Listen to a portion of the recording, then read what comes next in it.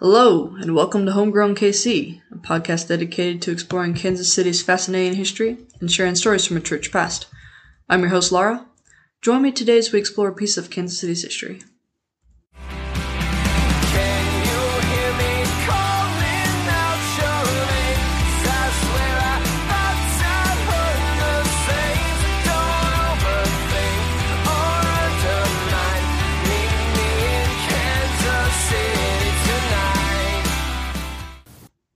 Hello listeners, I have a new adventure mini-sode for y'all.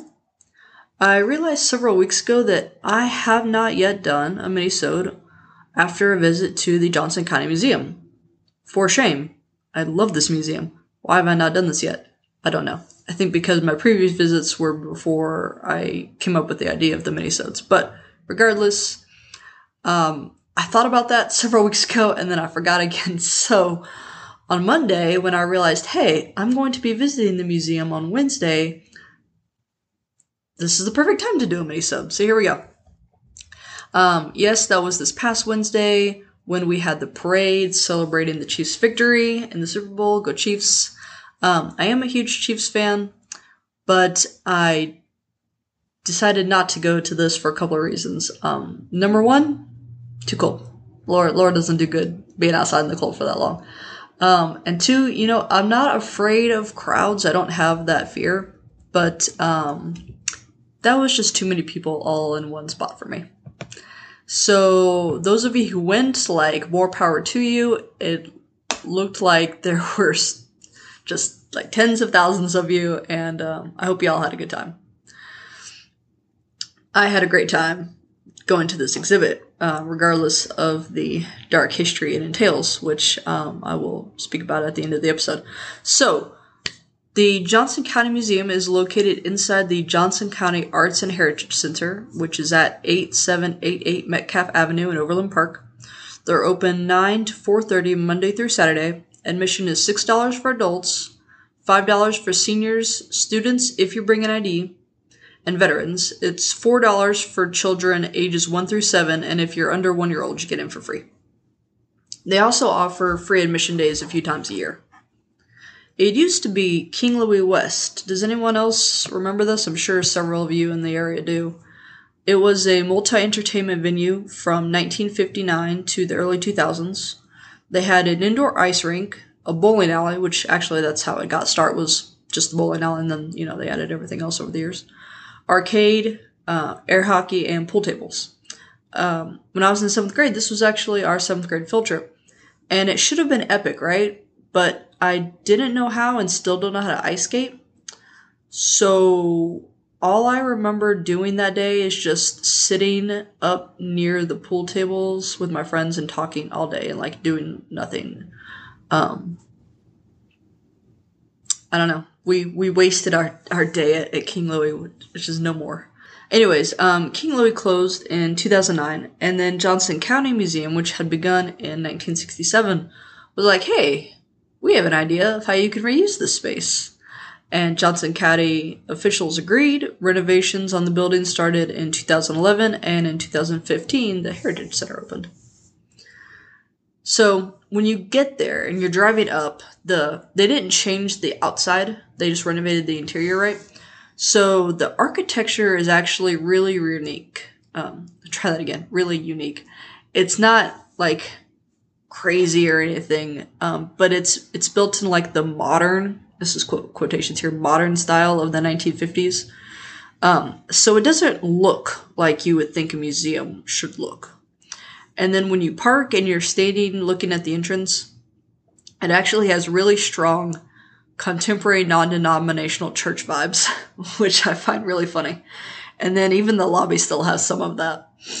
But you get inside, they have a nice coat rack right by the doors, and then just past that is the reception desk on the left.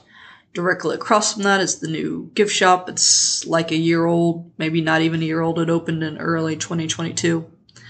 But beyond this, there's 3 segments. So in the center, you have tables and chairs and those wibble wobble chairs for kids and people who can't sit still. To the right is the exhibit space, and then to the left is the Arts Center. And the Arts Center offers dance classes and art classes and stuff like that. It's actually really cool. But the exhibit space is where the ice rink used to be. I really, really do love this museum. It's one of my favorites in the area. Top 3 for sure. It's just, it looks so good, y'all. It is so professionally done, so attractive.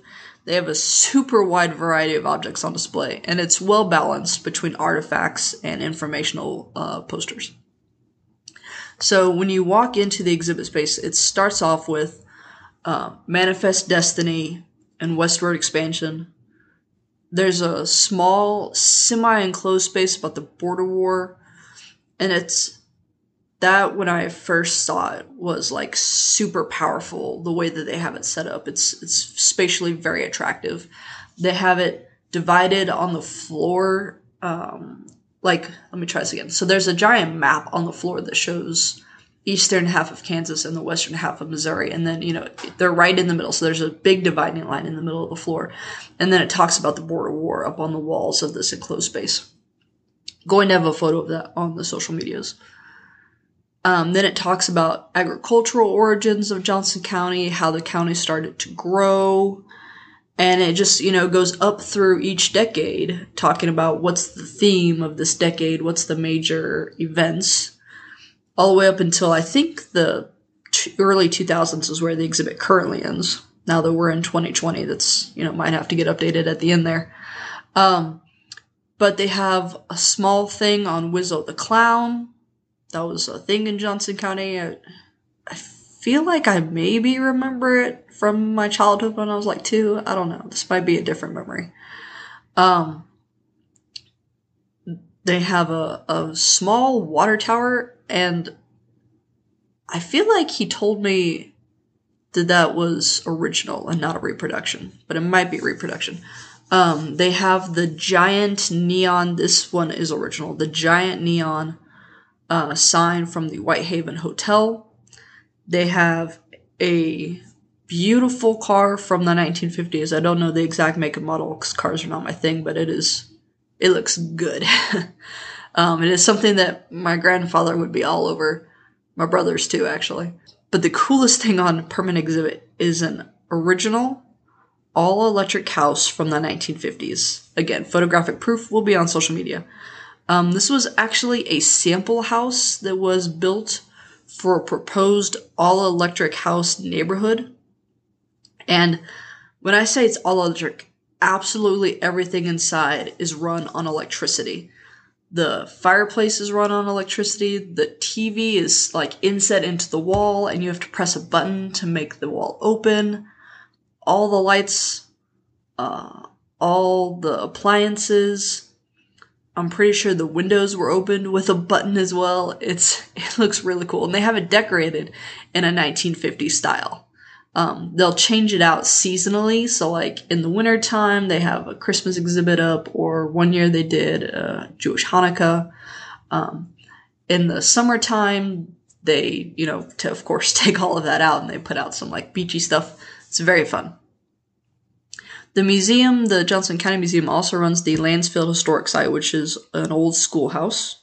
You can go and visit that pretty much every day. I'm not sure about Sundays when the museum is closed, but every other day the museum is open, you can definitely go.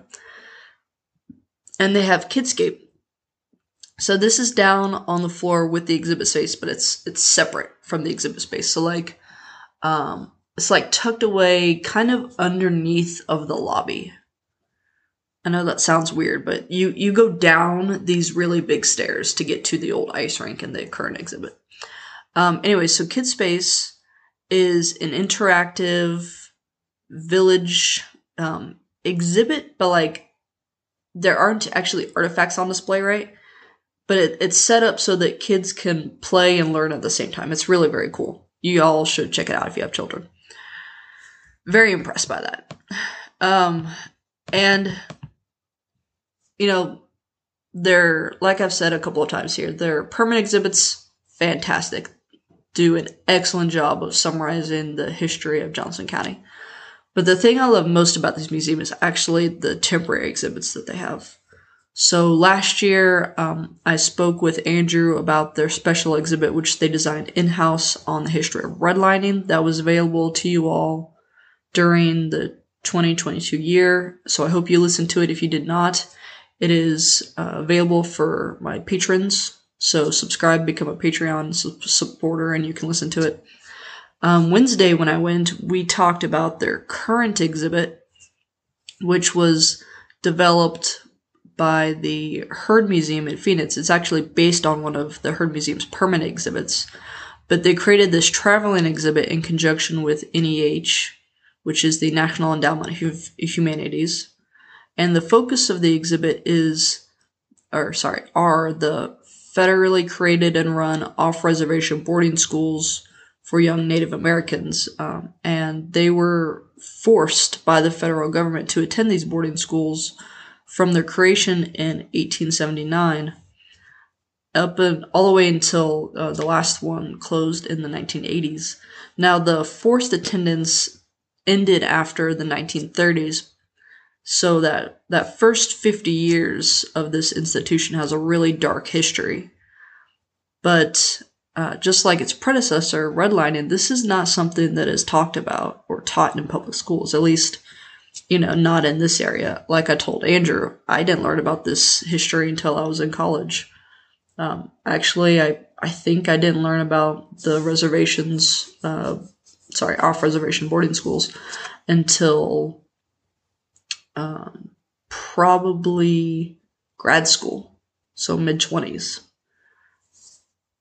And, he said the same thing. He doesn't think he really learned about it until college either. And there was a off-reservation boarding school just an hour away from Kansas City over in Lawrence. Locals, y'all know what I'm talking about. I'm referring to what is today Haskell University. So the fact that it's not taught, especially that it's not taught in this area, is a travesty. I think, and I'm getting a little bit off topic here, but I think that public schools today, they don't want to teach. And it's not even the schools. I think it's kind of just like this. I think it comes down from the federal level, from policymakers. They don't want to teach the darker aspects of American history. But you really do need to learn it and understand where we are in society today. For example, Black Lives Matter. There's a similar thing with Native Americans. They're like, hey, we have agency. There's been a really big push in recent years from that community of, here's our story, here are our voices. Don't try to appropriate our culture. Don't minimize its significance. And, you think it's no big deal, but here's this history that all this generational trauma that we've been dealing with. And if your personal experience, is white suburbia or, Black inner city, I mean, you got your own trauma, I know, but if you were never introduced to someone else's trauma and history, especially while you're young and in school and sort of open and receptive to it, then you're not going to understand. Okay, so that's why exhibits like this are so important. All right, now we're back on track.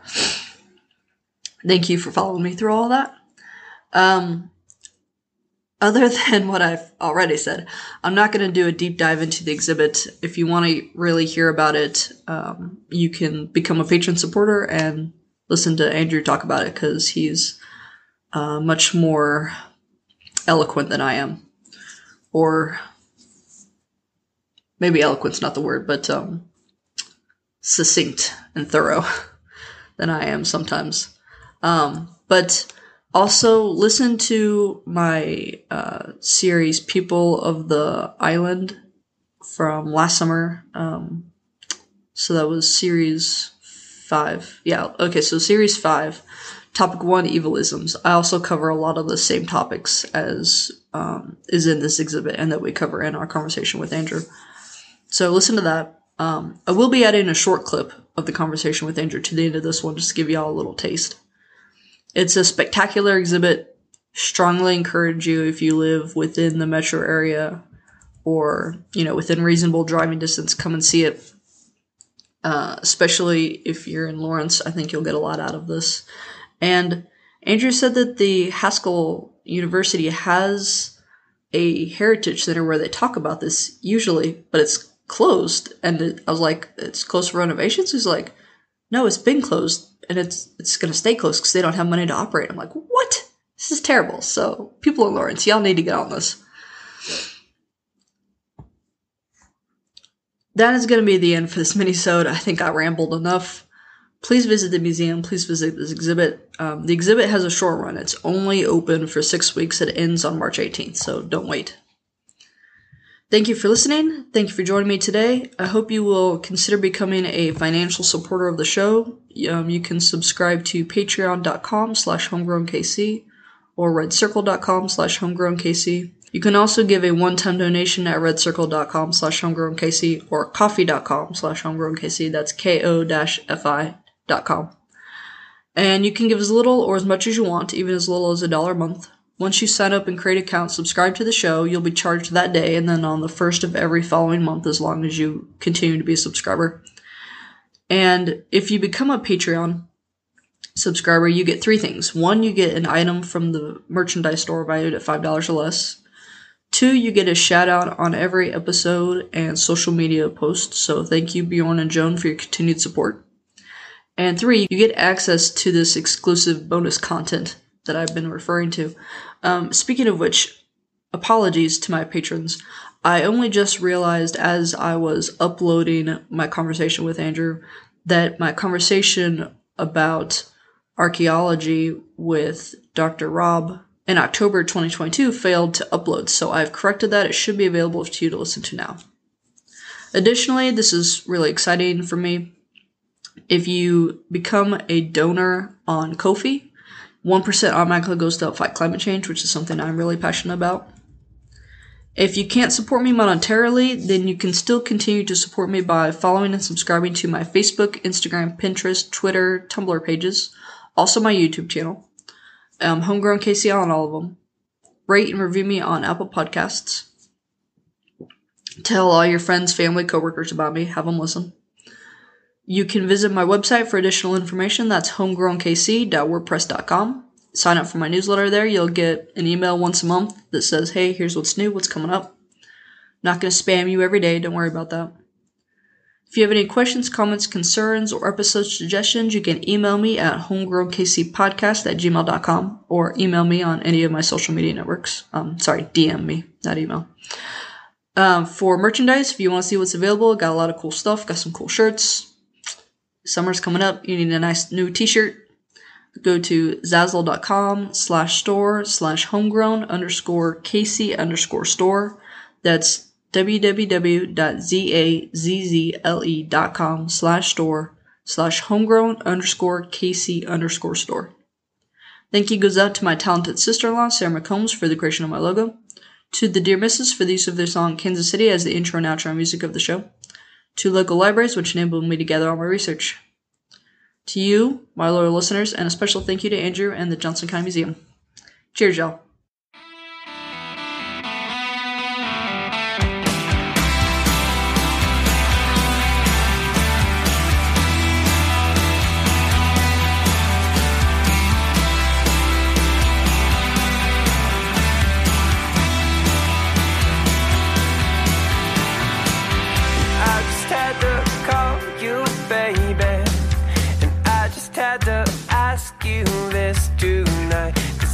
Seem to shake this feeling, and I can't seem to get you off my mind.